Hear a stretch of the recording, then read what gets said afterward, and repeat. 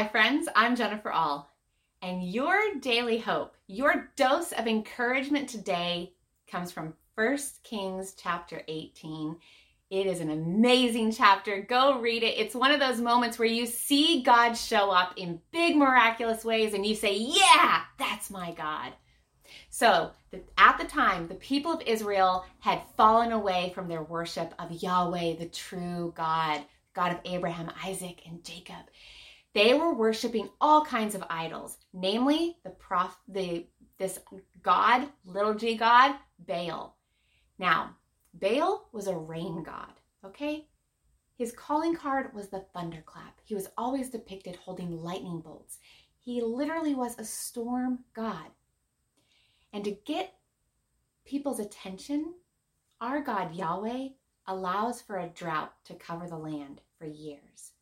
So while all of his people have turned away and are worshiping a rain god, there is a drought over the land because this rain god can't do anything about it.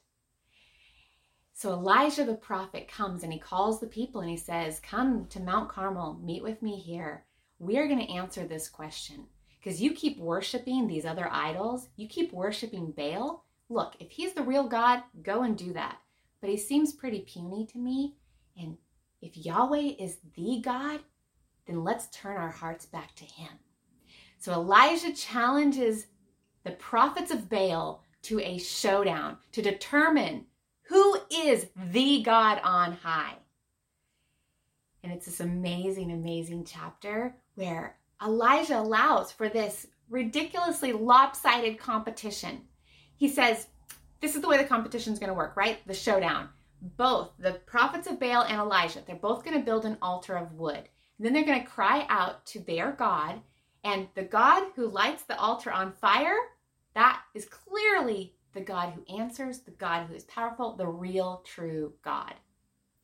So Elijah lets the prophets of Baal go first. There are 450 of them. They build this altar, then they start chanting and crying out to their God Baal.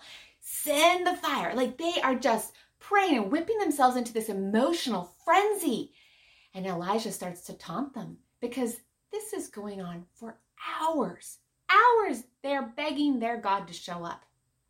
And Elijah taunts them and says, is your God sleeping? Do you need to shout louder to wake him? Is he too busy to pay attention to you? Where is he?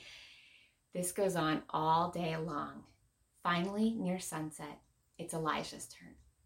So Elijah, one man, builds this altar of stone. He puts wood on it, puts his sacrifice on there. And then he digs a trench around it. And he says, pour water on this thing. Because you know how hard it is to light wet wood on fire? If anybody who's gone camping knows that is so hard to do. And so he says, dump water on this. No, even more water. 12 jars worth of water just to prove the point that he's making this so hard and so impossible. Everything is so lopsided in Baal's favor, and Baal has not shown up at all. And so Elijah then, he prays this very simple prayer in verse 36.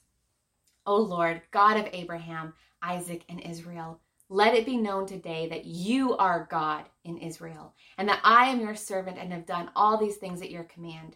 Answer me, O Lord, answer me, so that these people will know that you, O Lord, are God, and that you are turning their hearts back again. And just like that, one simple prayer and God answers. He consumes that altar with fire, burns up all the wood, the soil, the stones, and licks up all that water. That fire is so hot, it evaporates it all. And it is so obvious and so clear. This God is the God, the real true God. And everybody falls on their face before this altar, this moment, and they cry out, Yahweh, Yahweh is God. And you and I, we read this and we get to say, yes, that's my God. Because the truth is, there is no competition when it comes to our God. No other God, idol, thought, philosophy, nothing measures up to who our God is.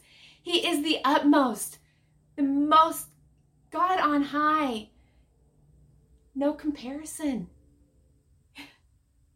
Be encouraged today, my friends. He is worthy of our worship. He is worthy of our trust. He is not one voice among many, one God among many. He is the everything. He is alive.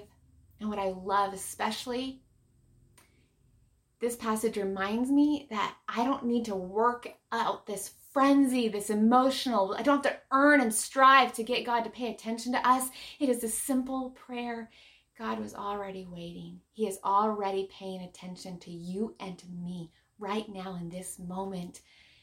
He is ready to send the fire, to break the drought and send the rain in your life and mine. He is ready. So turn your heart back to him today. Be encouraged. He is alive.